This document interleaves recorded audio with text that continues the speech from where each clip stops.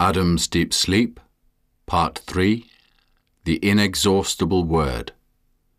Opening quote from Canticle of Canticles, chapter 5. I sleep, yet my heart watches. Close quote. What is God communicating to us through all these prefigurations of Jesus' passion? First, that the cross is central to human history, and second, that the cross is central to our own individual lives, vital for our salvation. If we take the time to meditate upon His Word and see that this is so, then reality is transformed for us, dark into light, bitter into sweet, uncertainty into invincible confidence. To the first point, the details in a given prefiguration may be fascinating and surely important in demonstrating God's meticulous concentration on the humblest realities. The variations between the prefigurations make them a delight to discover and ponder. But it is the message of the emergent whole which is most crucial. The bare fact that the cross has been announced through events in each millennium of human existence prior to the crucifixion, coupled with the fact that these events have been recorded and preserved for us in a unique book, the Bible, so that everyone can be aware of them, ought to convince us that Jesus Christ is the most important person in history. No one else has the treatment He receives, being heralded in detail from the beginning until His advent. What was most often announced about Him was His death, yet invariably with His resurrection, that in Him life comes from death. This God wants to communicate. Mighty empires came and went to serve God's purpose with Israel, and Israel came and went to serve God's purpose with Christ. Now Israel is returned, doubtless to herald, nolens volens, somehow, Christ again. For as Jesus' passion had been anticipated through all history before it happened, so it has never been forgotten since, but is remembered daily by millions of souls, especially in the memorial Jesus made for it, Holy Mass. Therefore, we can truly say that the cross stands at the center of history. Not, that is, as a mathematical median, but as the goal of history prior to it, the source of history after, and also the ultimate goal, the crucifixion itself being a prefiguration of what will come to the Church. Quote, the things that were first, behold, they have arrived, and I also announce what is new. Before these things arise, I will cause you to hear about them. Close quote. Inevitably, we are involved in this. Even if we have made no overarching study to perceive that the cross stands at the center of world events, it may well be that we have perceived the truth of the cross in our own experiences. What we once thought was a personal disaster turns out to be an ineffable blessing.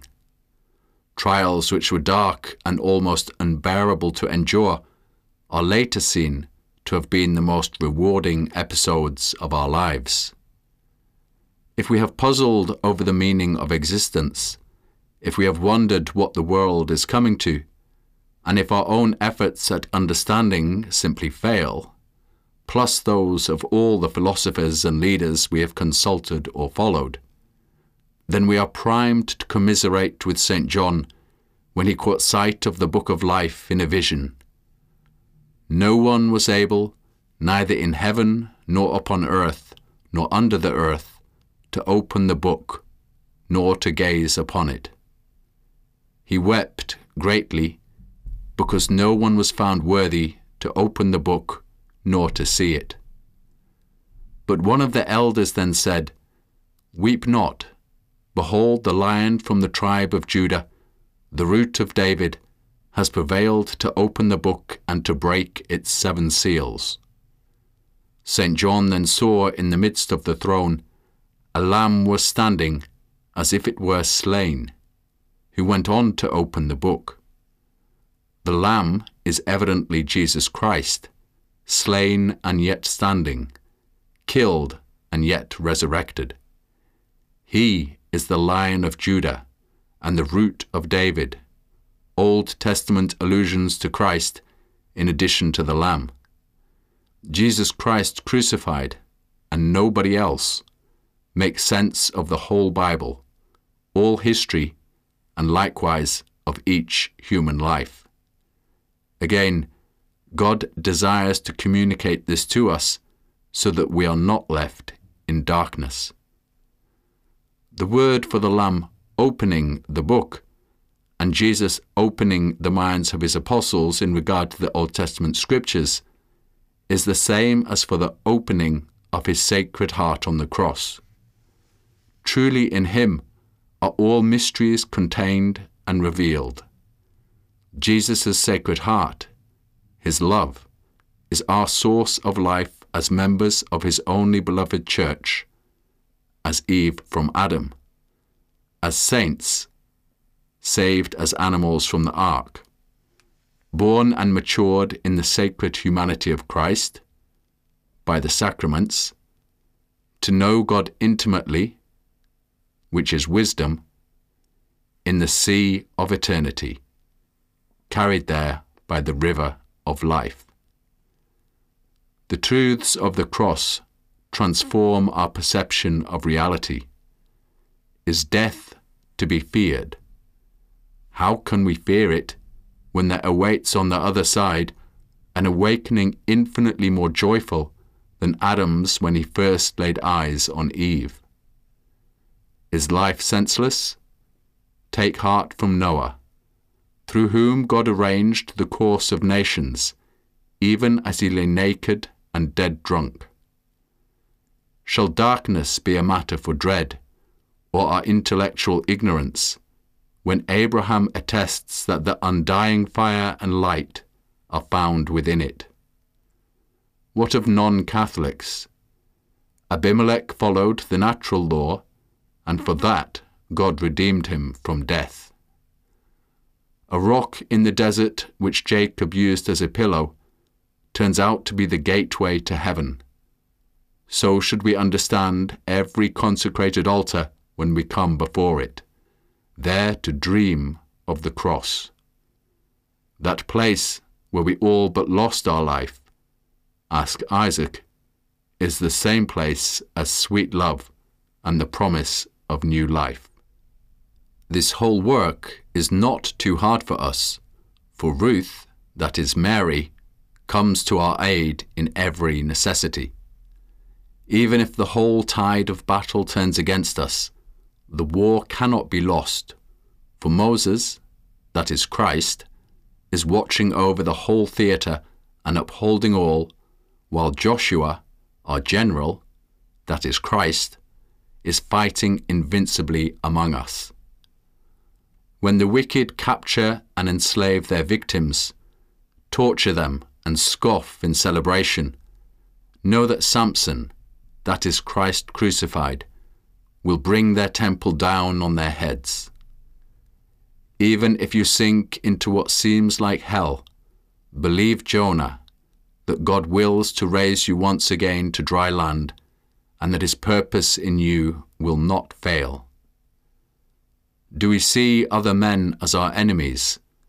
We may persecute them like Saul and die, or have mercy on them like David and be crowned. Would anyone say reverence for the Holy Eucharist is a small matter when Joseph, that is Christ, revealed to the butler and baker that it is life and death? If witnessing to Christ provokes the ferocity of the world against us, does that mean we have made a mistake? God showed Elijah it was not so, even giving him supernatural food to continue. Life cannot be grasped on our terms, but only received on God's. Such is the miserable lesson from Lot's daughters. Time will run out. God's patience will end. Ezekiel has shown us. There remain many sleeps to be explored. Though we might grow tired, truly the Word of God is inexhaustible. Samuel needed 3 sleeps before he understood God's message, illustrating that divine revelation is multi-staged, coming to us in the book of nature, then through the Torah, and finally in the Logos assuming flesh. Daniel was seized by revelatory visions, falling into a deep sleep with my face to the ground, the same sleep in Hebrew, Radam, as Jonah, who then faced 3 days in the subaquatic tomb. Another prophet, Jeremiah, after announcing the incarnation, speaks of awaking from sweet sleep to introduce the new covenant. He was personally put into the filthy pit, like Hades, by the leaders of Jerusalem, spending days there in darkness, but finally resurrected. The same king, signifying God, who permitted him to be sunk, also ordered him to be rescued. Jacob's wife Leah, older and blear-eyed in contrast to her beautiful young sister Rachel, played a trick which backfired. By her own scheming, Leah's sleep with Jacob was less fruitful than Rachel's, so the blessing of the father went from the elder to the younger. In like manner, the temple gave way to the church. Skipping over Jacob's vision of the ladder, in another dream he is assured of the inevitable fruitfulness and security of the Holy Spirit. Later, in a revival of spirit, as if from a deep sleep, or stunned numbness and shock, we see in Jacob's waking the shared life of father and son, as his life is bound up in the lad's life. Jacob's final sleep promises resurrection with the saints. I sleep, yet my heart watches, sings the bride, indicating love is strong as death, jealousy as hard as hell. For even in Jesus' death, his heart watches, rescuing his future bride, his divine jealousy a rage overcoming his rival. In contrast to this, Solomon observes that a worldly, distracted life, one without sleep, is empty, like one who flees the cross. If, after so many sleeps, one is convinced that the passion of Christ is prefigured through the Old Testament, then further types for the sacrifice of Calvary are found to abound. Jesus himself said, quote, "And just as Moses lifted up the serpent in the desert, so also must the Son of Man be lifted up, that whoever believes in him may not perish, but may have eternal life." Close quote. Therefore, Moses holding up the bronze serpent in the desert is infallibly a prefiguration of Calvary. Those who faced death from the fiery serpents needed only to look upon the serpent's image held up by Moses to be saved. How can this signify the cross? Because it is sin which stings us and brings death. And if we raise our eyes to Christ on the cross, there are 2 things we may see there. The eyes of the body see agony, blood, and death, and we must confess that it is our sins that nailed Jesus there, our sins that crucified him. Yet the eyes of the mind perceive self-sacrifice and the mildness of mercy, and the heart knows love and redemption. The cross is darkness and light simultaneously. So while Jesus carried our sins in his body, it was sin which was defeated on the cross. Jesus rose. The serpent was crucified forever. This we should see on Calvary, as well as in the image Moses made of it beforehand, and in the memorial Jesus bequeathed of it forever, Holy Mass. Jonathan prefigured the crucifixion by gorging on honey. We remember honey signifies wisdom, yet we can only take it in measure. Jonathan was so replete with it that his eyes and his whole face shone. The brief account contains in 5 verses the themes of father and son, of kingship, of a sign for the removal of iniquity from Israel, of Lot's cast, of the son condemned for being filled with wisdom, honey, his taking the wood in his hand, and his being willing to die, and yet escaping from death, to the great joy of the people. David went into hiding for 2 or 3 days in the field, as Jesus in the tomb, after a death sentence from Saul, that is, the authorities. But Jonathan, son of the king, comes to communicate with his dear David in a manner mysterious, which none but they understand. And David rose up from his place. David and Jonathan are united like the humanity and divinity of Christ. May the Lord be between me and you, and between my offspring and your offspring, even forever. Later, David slept chastely with a beautiful virgin, Abishag, before finally he closed his eyes for the last time. So Christ's last sleep meant his spiritual union with his bride, the Church. Absalom, son of David, rode on a mule, hung from a tree, and was pierced with a spear, with the result that countless Israeli lives were spared. How did such a soldier make such an error, to ride into a tree? Perhaps he did not see it. Perhaps weary from battle his eyes were closed. Perhaps he was sleeping. It would fit with the pattern above.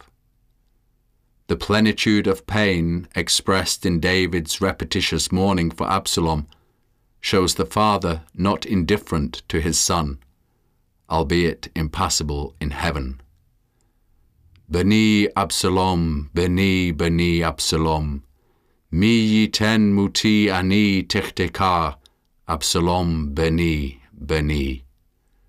My son Absalom, Absalom my son, who can grant to me that I may die on your behalf? Absalom my son, Absalom. In the examples given so far, most involve a person prefiguring Christ, but there are also all those paschal lambs, the scapegoats, the bulls, sheep, and daily lambs and doves. Or, if one were to try to enumerate all the mentions in sacred scripture where wood prefigures the cross, or bread and wine the Holy Eucharist, or blood and altars the scene of Calvary, or the high priest and sanctuary the mystical purpose, there would literally be hundreds of examples. There are so many words in the Bible which anticipate the crucifixion that if the explorations and meditations on each of these were written down, the world itself, I suppose, would not be able to contain the books that would be written. Indeed, the whole world ceaselessly declares the same truths. To see any tree or piece of wood, to glance at any drop of wine or loaf of bread, any grape or grain of fruit or seed, is to be reminded of God's plan for our redemption through the crucifixion. Our Saviour taught, quote, Amen, amen, I say to you, unless the grain of wheat falls to the ground and dies, it remains alone. But if it dies, it yields much fruit. Whoever loves his life will lose it, and whoever hates his life in this world preserves it unto eternal life." Close quote. Every grain of wheat preaches Christ's sacrifice of Calvary. So does every sleep. The whole land sleeps in winter, so it can awake with spring. The moon wanes into darkness, so it can wax again bright. The sun sets, so it may rise. Annually, monthly, daily, we are invited to experience the central truth of creation. God made sleep to teach us of the Passion, to show us not to fear death, to confirm our belief in the resurrection. If everywhere nature declares the gospel, how much more every page of the Old Testament? God wrote both. The world accounts this madness, but the folly of God is wiser than the wisdom of this world. Quote, "I stand unto this day, witnessing to both small and great, saying no other thing than those which the prophets and Moses did say should come to pass, that Christ should suffer, and that he should be the first that should rise from the dead, and should show light to the people and to the Gentiles." As he spoke these things, Festus said with a loud voice, "Paul, thou art beside thyself. Much learning doth make thee mad." And Paul said, "I am not mad, most excellent Festus, but I speak words of truth and soberness." Close quote. Apparent madness turns out to be truth. The goodness of the cross is so contrary to appearances, the good operation of the cross so unexpected, that our hearts must be reduced of all self-sufficiency to accept it. When Jesus told his apostles of his passion in advance, they were not enthused. They could not grasp it. They even rebuked him. When it finally came, they fled. It seemed senseless to stay. Afterwards, on Pentecost, the apostles preached the truth of the cross to the world gathered in Jerusalem and were deemed drunk. Of primary interest here is not the world's lack of understanding before, during, and after the crucifixion, but that in the Gospels we read of the crucifixion first before it happened, then its operation revealed while it was happening, and then it being recalled by the evangelists afterward. This is a marvelous snapshot of all reality. Calvary was announced from the beginning of history and will be remembered to the end, because it is the central event, the most important. Jesus was prefigured in the murdered prophets and then imitated after in murdered martyrs. These are the lives that shape history most profoundly because they are closest to the cross. Another way to take all of this in is to consider the problem of the one and the many. Some ancient philosophers argued that all being is one. Opposing this, others taught that reality is an irreducible multitude, that being is necessarily many. Aristotle gave a solution so elegant it shines with truth. Transcendent being is one, and it is through participation in the one that being is enjoyed by the many, each in their multifarious ways.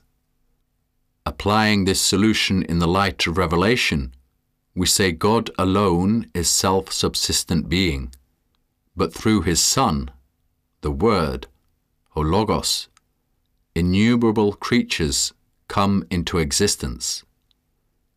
Highest among all these creatures are persons, countless of whom come to eternal life with God through Jesus Christ, by way of his death and resurrection. Jesus' passion is the key to reality because it provides the highest solution to the problem of the one and the many. His saints participate in him. They live in him because he lives in them. We may be impressed to see how Christ influenced the lives of St. Stephen, or St. Therese of Avila, or St. Thomas More. But there is a danger we misunderstand, thinking this is merely extrinsic, as if the main agent were the particular saint. Prefigurations diffuse this misunderstanding, because once we see that Jesus' passion really was the cause of the histories of Jonah and Abraham and Noah and Adam, then immediately we confess these are divine workings of God, who alone can transcend all time. If we admit 2 or 3 prefigurations, we might still claim it is a coincidence. But when we see a dozen, or a score, or finally lose count, there is no room left for doubt that God himself planted the cross to reach all his children. A further difference between the saints before Christ and those after him is to emphasize God's work in our salvation and our cooperation respectively. All the saints since Christ shine with holiness, with moral goodness. There is no doubt that they strained their wills to conform themselves to Christ. Always, their salvation is first a gift of God, but they make clear that we are meant to merit it too. The Old Testament prefigurations, on the other hand, emphasize not our efforts, but God's election. It is true that some of them were moral beacons. Joseph, Moses, and Elijah come to mind. But their showing forth the cross in the cases studied above was much more a matter of election than merit. The point is clearer still with Jacob, Samson, and Jonah. I have no doubt that they were each exceedingly holy, but that is not immediately conveyed by the Scriptures. Rather, the Bible shows God chose to act through them, and that is why we know them at all. Adam and Boaz, in their prefigurations at least, did little more noble than fall asleep, and yet who can deny their greatness in Christ? It is good for us to be reminded that closeness to God is first of all a matter of his election, and secondarily of our wholehearted response. When we glimpse how Christ gives eternal sense to the lives of Old Testament figures, persons whose lives had previously been, to put it gently, a puzzle to us, then this reverberates to the glory of God. We see how their many lives are elevated, which in turn abounds to the glory of God. And as our esteem for Christ increases, then the light he throws out becomes brighter, making sense, in our understanding, of even more lives than before. There is a resonance from glory unto glory.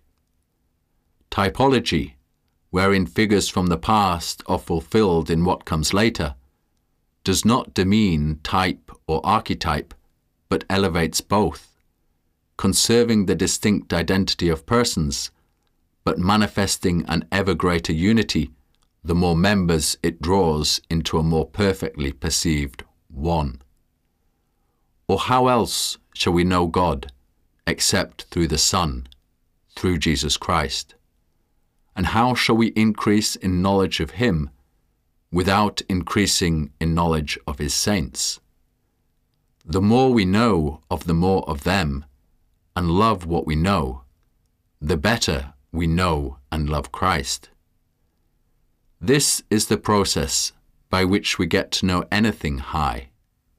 Aristotle said, "It was difficult to define the soul, for one was not sure whether to start by defining the essence and then study her attributes, or start with her attributes in order to discern her essence. The difficulty is that being invisible, we cannot simply start with the essence of the soul, because we do not at first know what she is. Yet it is also difficult to start with the attributes, because if we do not know what she is, how do we know which attributes belong to the soul and which do not? Aristotle's answer was to shuttle between the two. One notices certain attributes and ventures a primitive definition. From here, one can test more attributes, which should help in refining the definition. Finally, one hopes to come up with a precise answer. In De Anima, the soul is the first actuality of a natural body that has life potentially. If that definition is obscure to us, so is Jesus Christ when we first hear of him. But by going from him to his best works, that is, his saints, and returning from them to him, we enter a reverberation whereby Christ is apprehended as drawing in literally all who are saved, who respond to him, who love. Every act of love in the whole history of the planet finds its source and end in Jesus Christ. He is the most significant answer to the problem of the one and the many. Jesus is the one, we are the many. We go back to the one, but this time with billions of participants in him. Their lives are raised by his, they are covered in his glory, and he rises thereby higher in our understanding, higher than we ever imagined before. Prefigurations have a special role because of their undeniably divine character. The accumulation of such cases attests that truly his sacrifice stands in the center of each human life. Finding the passion of Christ in the Old Testament corroborates our faith and gives us inspiration in our trials. It serves our salvation and gives glory to God. The darkest event to have ever occurred on this planet is, in fact, the most blessed.